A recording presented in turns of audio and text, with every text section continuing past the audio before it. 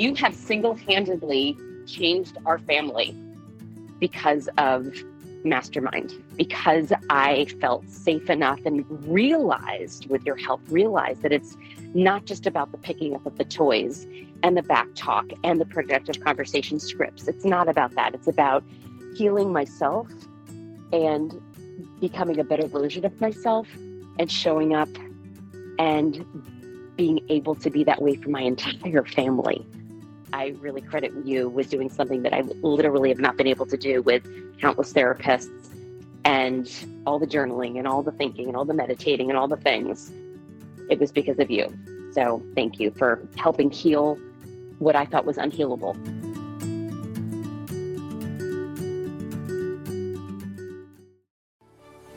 My name is Randy Rubenstein, and welcome to the Mastermind Parenting Podcast. At Mastermind Parenting, we're on a mission to support strong-willed kids and the families that love them. Hi guys, how are you this week? Well, this week I am going to be taking you back to an episode that I did very early on in the podcast. And this is the episode that year after year, the most parents say to me, when I listen to this episode, I finally heard someone describe my kid, right? So this episode I labeled Misdiagnosed and Misunderstood.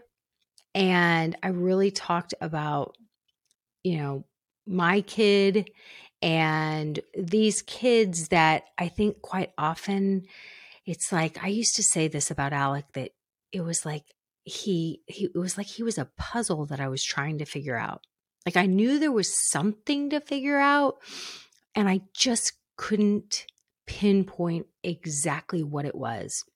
And I think these are the kids that are quite often misdiagnosed and misunderstood and go through life feeling misunderstood. And now my Alec was not, a full grown adult when I recorded this podcast, because I started the podcast so long ago. And now he's 25.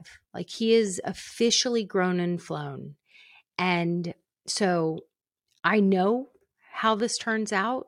I know why it's so worth it to be the kind of parent who is here with me, listening to things like this, trying to figure out your puzzling child. I see you. I know what you're doing. I know that you are committed to figuring your child out and to supporting them in the best way possible. I know there is something to figure out. And I went through an exercise with my coach recently where she said, okay, let's look at the exact parent that you're meant to help, right? There's lots of parenting resources out there, and I'm not meant to help every parent. She's like, let's really look at some of like your favorite parents that you've ever worked with, and their stories and where they were. And afterwards, I started rattling off people and she's like, okay, I think we've got enough. And then she told me after we did this whole exercise that normally people like rack their brains to come up with 3. And she coaches people and, she's a mindset and a business coach. So she coaches people in lots of different areas. But she said, usually they rack their brain and they come up with 3. And like she had to cut me off at 7 because the truth of the matter is that I fall in love with everyone because we dig into your stories and I want to know, I'm trying to crack the code. I'm trying to help each of these parents figure out their puzzling kid. But when we really looked at all of these different parents, I realized that most of them had said to me at some point that this was the episode that they listened to in the podcast where finally they had been, they had been reading all the books and going to all the professionals, and they just never heard someone describe their child the way I described these kids and my own in this episode. So if you have a puzzling kid, a kid that there is something to figure out and you just haven't been able to yet, this is the episode for you. So enjoy it. And that's what I got for you. Have a great week. So the big question is this: how do parents like us know that we aren't messing up the biggest role of our lives, especially when we happen to have a strong-willed child that's constantly pushing our buttons? We've all heard that kids don't come with a manual. So how can we know for sure that we're saying the right things or that we're getting this parenting thing right? Well, on this podcast for parents of toddlers to teens, we'll be giving you real tools you can use right away so that your kids will feel like they can talk to you about absolutely anything and everything. My name's Randy Rubenstein, and welcome to the Mastermind Parenting Podcast, where we believe when your thoughts grow, the conversations in your home flow. Well, hi, you guys. In this episode, I want to talk about a theme that has come up in many of my coaching conversations this week.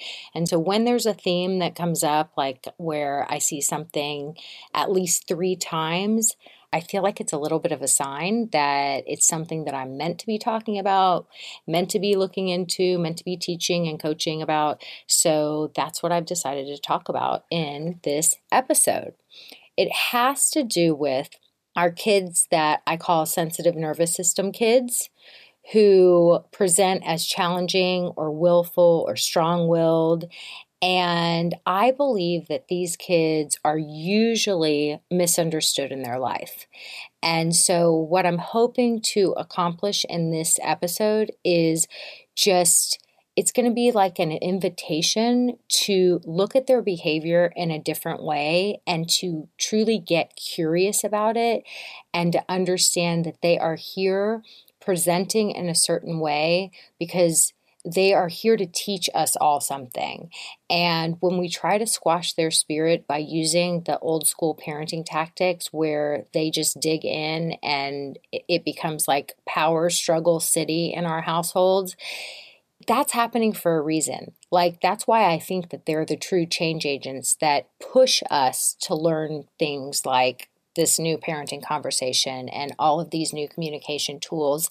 That's really the recipe that I teach, that I believe you learn it in the forum of parenting and then you take it to all these other areas of your life. And I have person after person, client after client tell me that like this stuff isn't just about parenting. It's affecting all my relationships, or it's affecting me at work.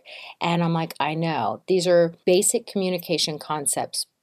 And we, as humans, we're not going to just go and learn something a lot of times just because, as I like to say, we're saving up calories in case we're in a fight or flight situation. And so that's why we do the same thing over and over and we seek the familiar.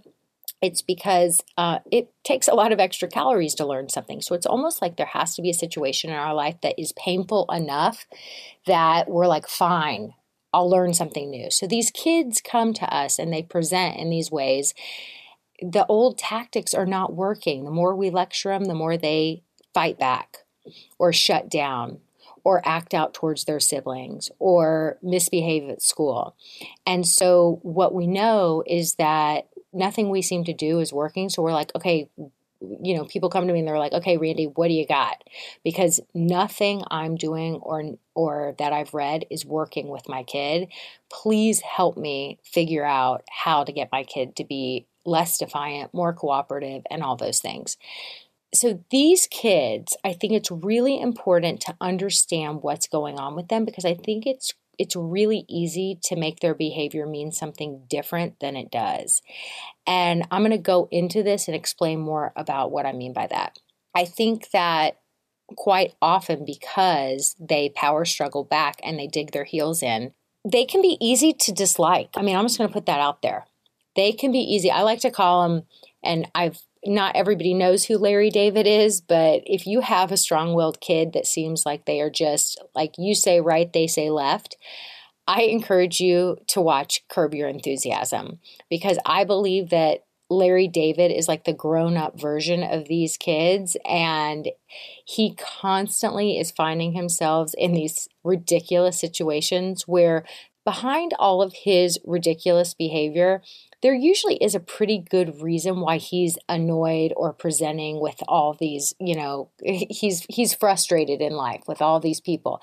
But usually somebody did something wrong initially, and then Larry gets fed up, and then what I like to call it is Larry behaves wronger. And that's become kind of a term in my family where I'll say to my son, who's the strong-willed one, the little Larry David, I'll say, like, don't be wronger. Like, when you show up as wronger, then you cancel out the initial wrongdoing. Don't be wronger. So it's really quite a hilarious show. And I think it will help you to kind of like see your kid differently and maybe even bring some humor to it, because we got to think about it differently. As long as we're making them wrong, as long as they are misunderstood, as long as we're making their behavior mean that they think they're the boss, they think they're running the show, they don't have respect for us, they don't have respect for authority, all those different things, as long as we make their behavior mean that, I just want you to know there's never going to be a positive outcome. Your kid's not going to grow into being their best self. You're going to be living in a family forevermore where you're walking on eggshells. There's nothing good that's coming out of that. So if you are living in that kind of situation, please listen closely to my perspective and what I believe works and what has worked for me and a lot of people that I've coached and taught. I think as these kids are misunderstood, what often happens is they often get misdiagnosed as well. And a lot of times they're misdiagnosed. They show up with symptoms and they are diagnosed with ADHD and they're all kinds of things, oppositional defiance disorder and all those things. Now, you guys know, or maybe you don't know because you're just getting to know me, I am a mom in the trenches. I am a parenting coach. This is my business. I teach the recipe that has worked for me and my family. I am not a doctor. I speak to what I have seen and what my opinion is. So everything I have to say, take it with a grain of salt, because ultimately what I like to empower other parents to do is to see what your recipe is and what feels good for you. And so it's not about listening to what my perspective is and it being the gospel. And it's not about listening to what Western doctors say and it being the gospel or a book that you've read. It's tapping into what feels right and makes sense for you. And this is just part of the research for you. So I'm not claiming to be the authority in your life. I just want to say that. As parents, we often get confused about what to do when we have these kids and what our options really are when it comes to them. What we do a lot of times is we turn to traditional resources and I see this time and time again, and it's my story as well, and we get led down this kind of one-size-fits-all path, and I have not seen it yield positive results for any of these strong-willed kids. So it was my experience. I've seen parent after parent have one of these strong-willed kids, and I have seen them go down this traditional path where they are showing up, presenting with certain behaviors. They're highly irritable. They're fighting with their siblings. They seem super defiant towards you. They may be acting out at school. And as a parent, you're sitting there going, okay, what am I supposed to do here? And so you're just looking for options and solutions. And so I'm on a mission to let other moms with a strong-willed or sensitive nervous system kid know that there are other solutions besides the classic ADHD with a side of anxiety diagnosis that so many of these kids receive and then I believe get improperly medicated for. And I'll explain a little bit more about that. Because I've rarely heard of a 6 or 7-year-old that's on Vyvanse and Zoloft or some other similar cocktail. I've rarely seen them not having side effects that often leaves the parent wondering whether the sleep and food issues that come from them being on that cocktail of medication, whether those issues from the meds are actually worse than the original symptoms. It's like a toss-up. So I saw like 4 different parents this week with this exact issue. And since their kids were acting out at school, these parents were feeling super pressured to do something. And it's hard to convince someone that changing the parenting conversation in your home is the real solution when you're in the thick of it with one of these kids that's hitting rock bottom, and you've got teachers that are telling you how bad their behavior is at school. And so I know this is the thing, is that it's like they come to me and I know how it's going to turn out. And I want to say, I wish I could just give you a quick fix solution.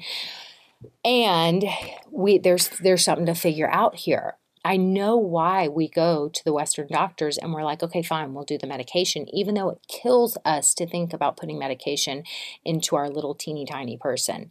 But we feel like our hands are tied and we don't know what else is out there. And I know that, it's probably going to turn out that years from now, that parent is going to say, okay, the medication is not a quick fix. We've had all kinds of side effects from it. And even though I get less of those bad school reports daily, I know that my kid is not meant in a traditional school setting, and I've got to start looking for a possible alternative. I know that the behavior eventually is just going to get worse, even though they may be, okay during the day at school. When they come home, usually they're in a whole kind of hangry place. A lot of times they have trouble going to sleep at night. And quite often I see that the family just lives with this tension in the household. A lot of divorces happen. It's not a fun environment. It feels like a war zone. And so I'm really trying to create what I wish had been there for me when I was where you are years ago. And I'm here to let you know there are other solutions. And that's kind of the mission of this podcast, is I want to teach you guys all about those solutions in this bite-sized way.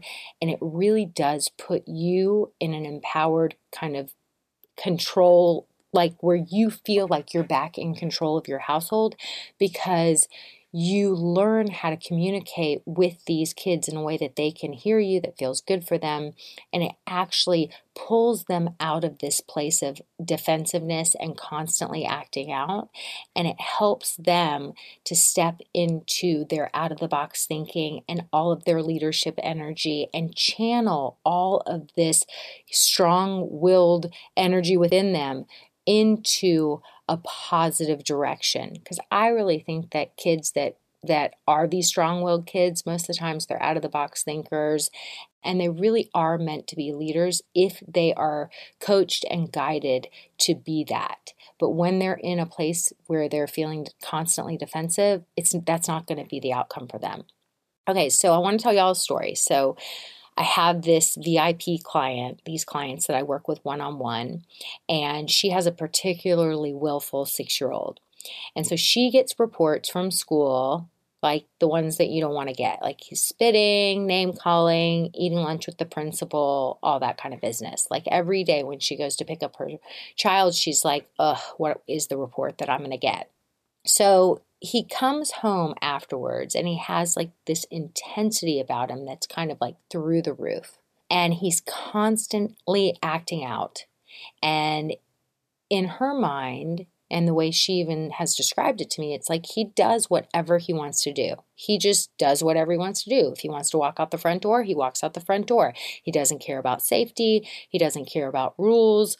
Like, she really believes that he just does whatever he wants to do. So she had him evaluated recently. The school really encouraged her to have him evaluated at this like schmancy diagnostic center that I've been down this path too. I've been to a lot of them.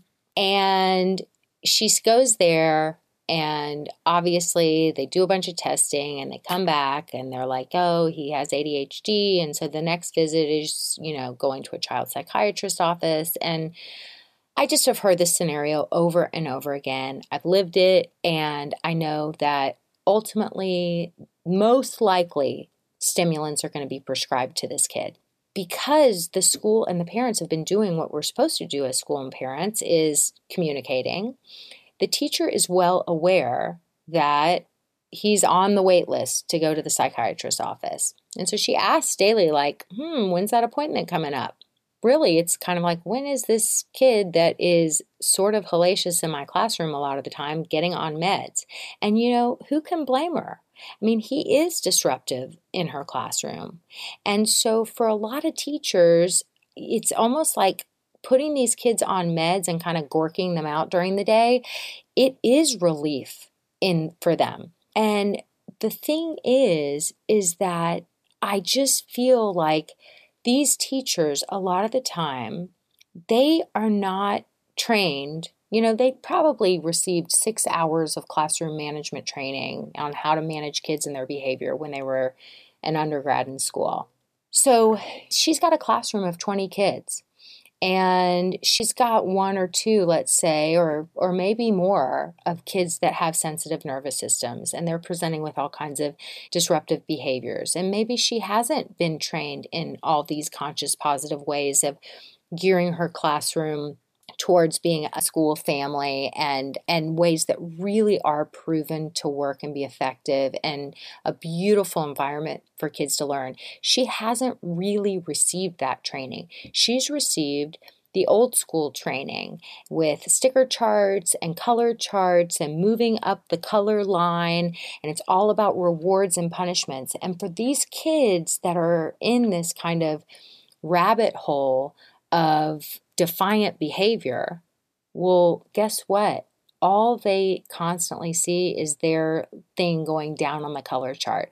So very quickly, they feel pigeonholed into this place where they've been categorized as the bad kid. And so what we know about kids is what we focus on, we get more of.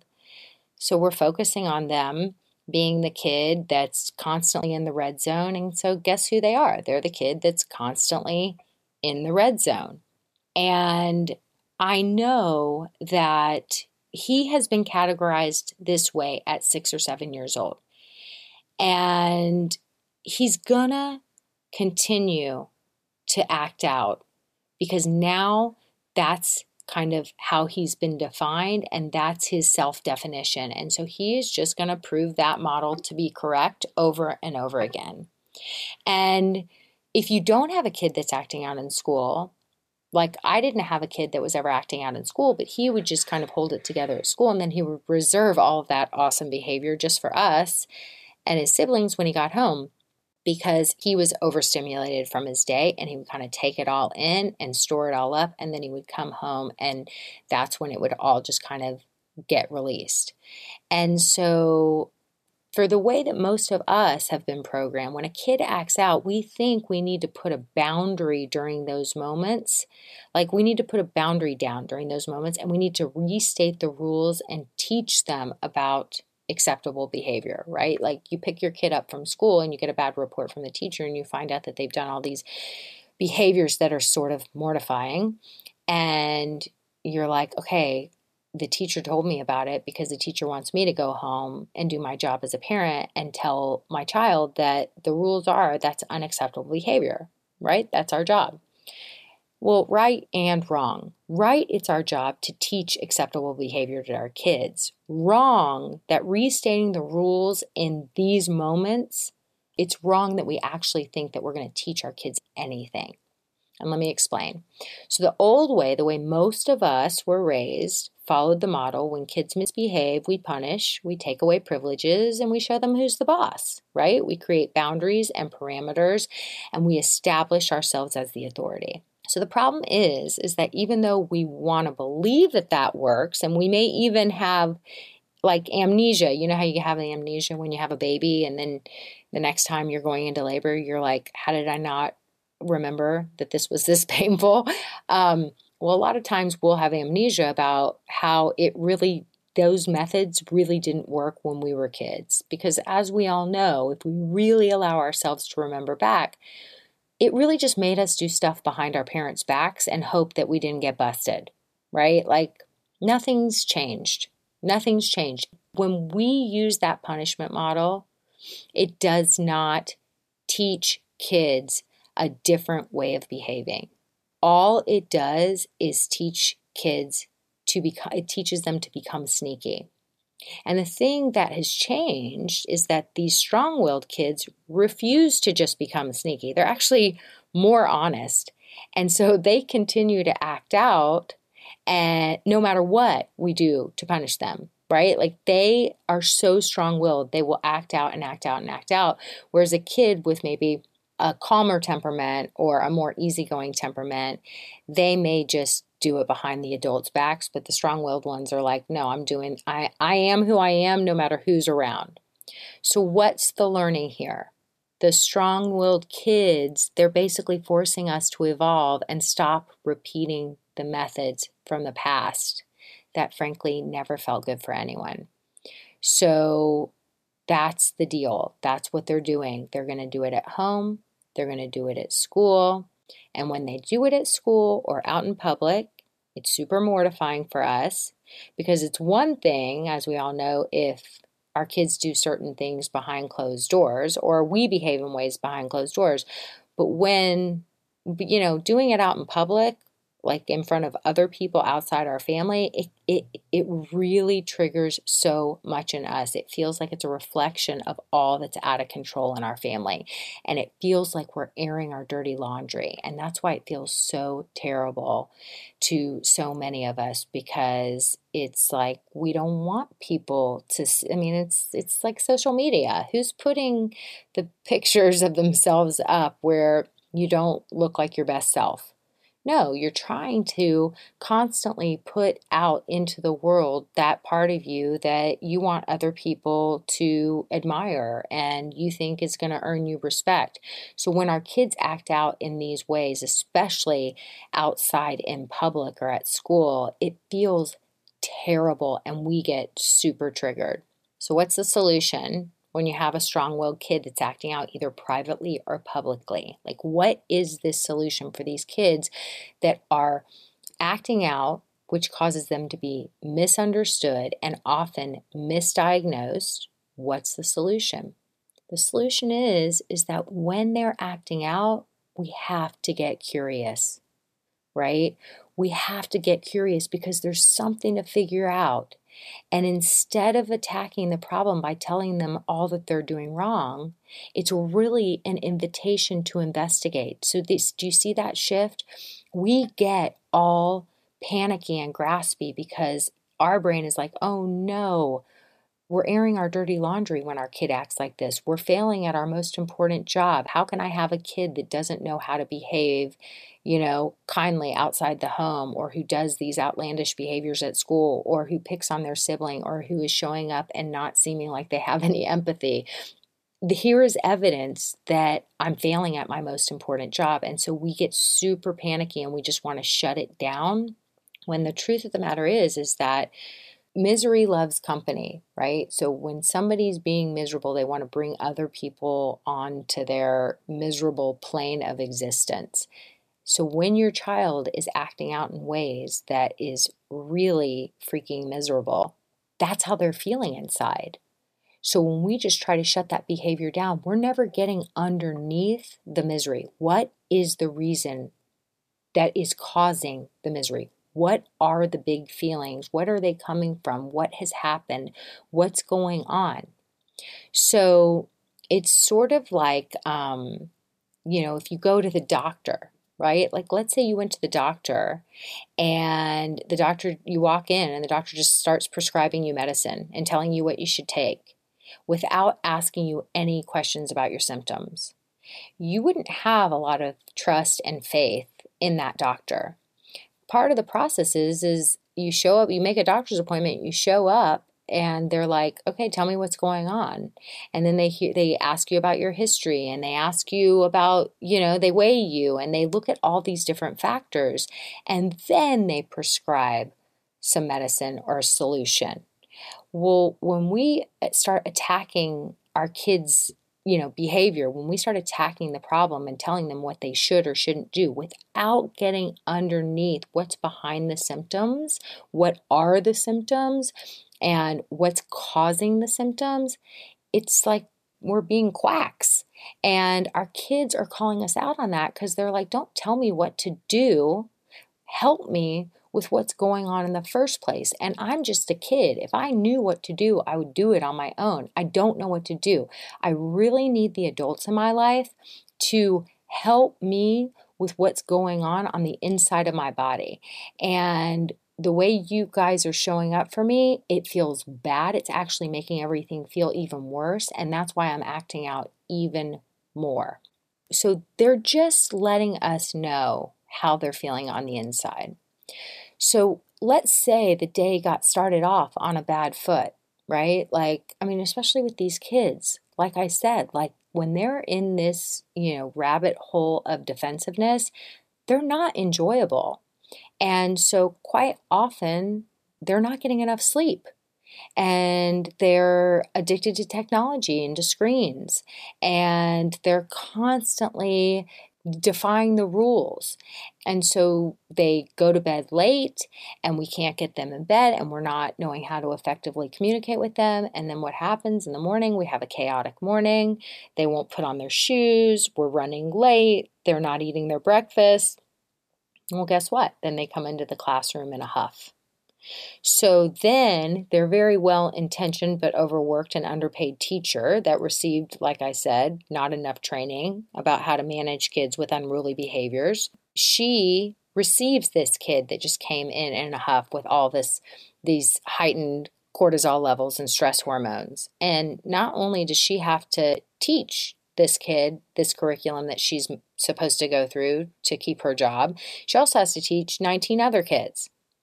So what's going on here?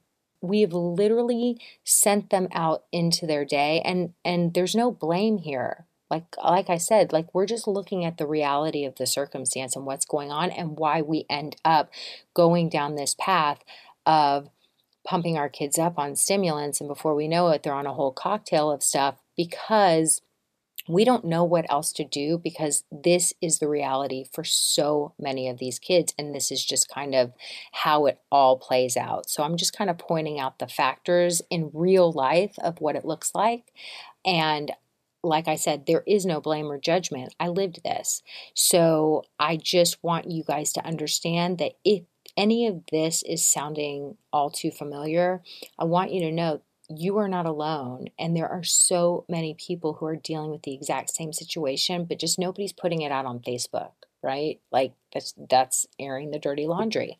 So the teacher who receives your kid in this way, she hasn't been trained, unless she's been excessively trained on something like conscious discipline.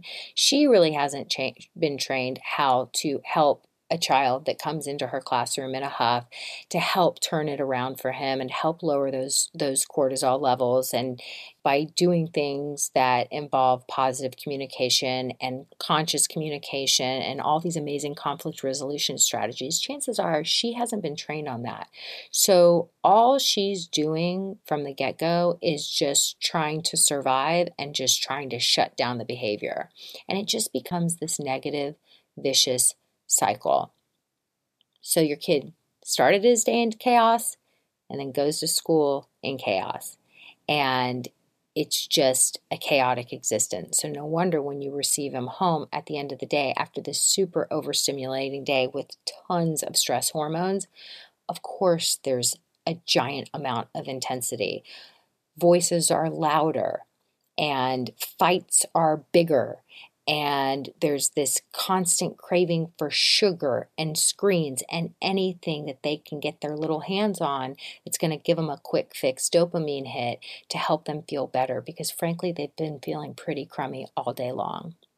So quite often what happens with all the adults in these kids' lives, like the parents and teachers, they end up kind of pointing their fingers at each other behind each other's backs, like, ugh, there must be no discipline at home, or, this teacher, she has no patience and she's picking on my kid, and she, whatever. So there usually is a whole blame game that's going on. But ultimately, what your kid is just wishing for is that the adults in his life would figure out a way to actually help him process through his big emotions in his body so he could just feel better. Because if he felt better, then he would behave better. Okay, so let's stop there for a minute. If he felt better, he would behave better. So I want you guys to know the way he feels, every feeling comes from a thought. So if he's feeling terrible, then he must be thinking thoughts that are causing him to feel badly. And the way we feel is the way we behave. So if he's misbehaving, how do we expect him to behave differently when we react towards him with an angry tone and we focus on all that he's doing wrong? That's why what we focus on, we get more of.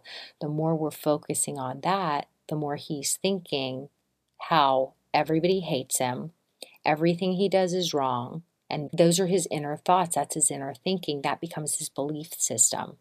That causes him to constantly feel badly about himself and then continue to behave in ways that we wish he would stop behaving in. So this is why the cycle repeats day after day when we use that old school punishment model.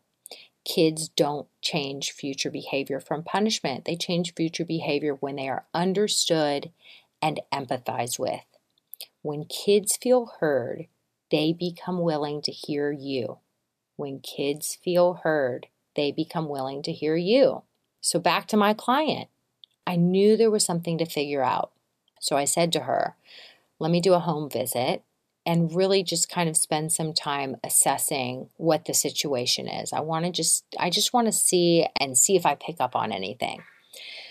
So I did a home visit. I was there with her in the trenches for about an hour and a half. And let me just say, our child was completely adorable. Yes, he was intense. Yes, he pushed boundaries. Yes, his volume level was way too loud.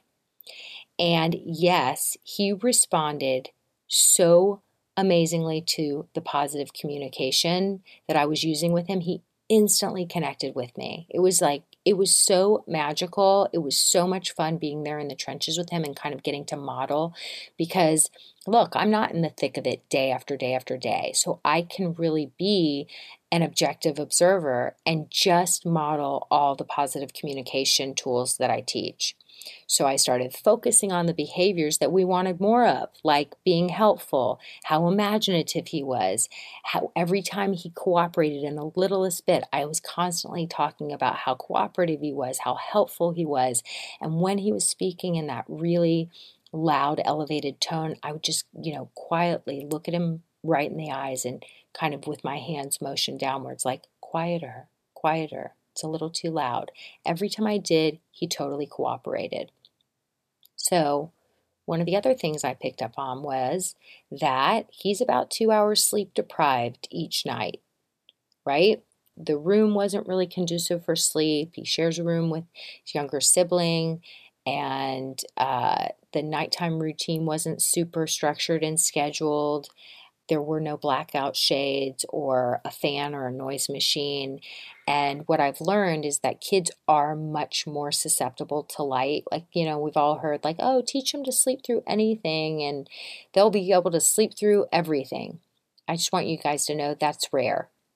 Kids want to be awake. When they are awake, that's when the party happens. They do not want to be asleep. So we literally have to force an environment to happen that is really conducive to sleep. Make that room dark, cold, and put some background noise in. And so he was getting about 2 hours less sleep a night than his body needed. Now, it sounded like he was getting a lot of sleep. He was getting 10 hours a night. But I'm telling you, these sensitive nervous system kids, especially at 6 or 7 years old, they need 12 hours of sleep a night. So 2 hours less a night than his body requires. Guess what happens when you walk around in that sleep deprived state as a little kid? The symptoms are very similar to ADHD symptoms. Hello? Like, it was surprising to me that neither the diagnosticians or the teachers at school had ever investigated his sleep patterns. So he's also addicted to TV and technology. So he was also displaying those addictive behaviors as well. I know a lot of us struggle with this. And I don't fault the parents for this. I really think it's so easy, you guys, for us to get into the tech addiction spiral when you have any kid, but especially a strong-willed kid, because we're all human and we just want some quiet. And when they come home, where we started the day in all that chaos where there was no cooperation, and then they come home with those elevated volume levels and it's so much intensity and there's fighting with the siblings, like technology can be an effective babysitter to give you a little peace and quiet in those moments. And it helps you from losing your mind. And so the problem is that even though it works in those moments to keep you from losing your mind, it's going to create a bigger problem later. It's just a band-aid during those moments, but it's always going to make the challenges even worse in the long run. And so it becomes a vicious cycle going on where your kid is categorized as a behavior problem, and they're presenting with all of these really unsavory behaviors. The adults in their life and the other kids in their life usually too get pretty fed up with them. So for my client, I could tell he was a sensitive nervous system kid in like the first 15 minutes of being around him. And really my main recommendation was, let's attack this sleep issue first and foremost with a super tightened up bedtime routine, and let's get his body rested the way it needs to be rested. And then let's assess what's going on with him.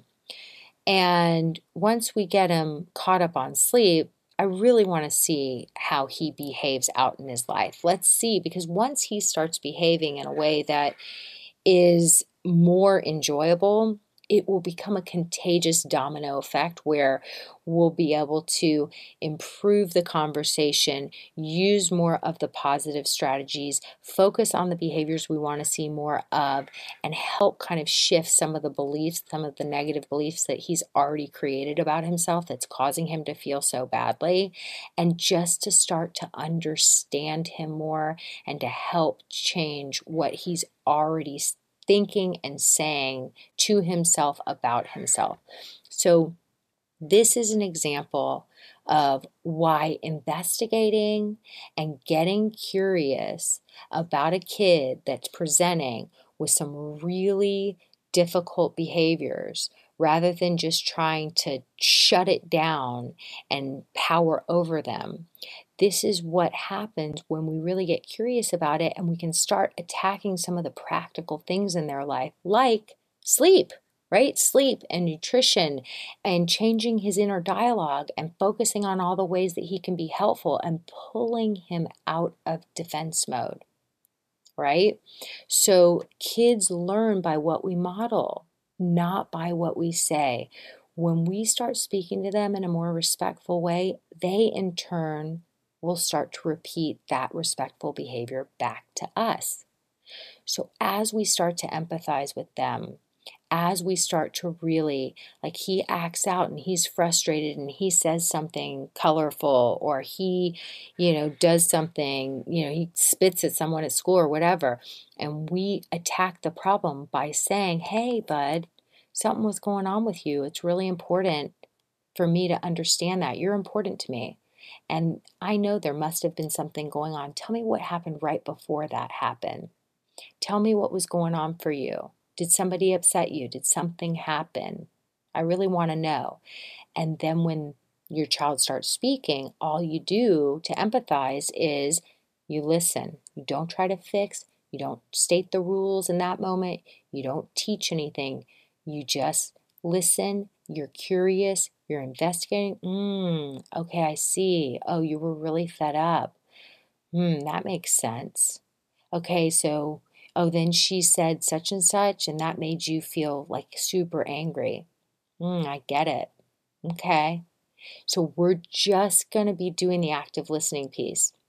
When we empathize with them in this way, instead of lecturing to them, that's how these sensitive nervous system kiddos will end up thriving, because they'll come out of a place of defensiveness. They'll start to trust us.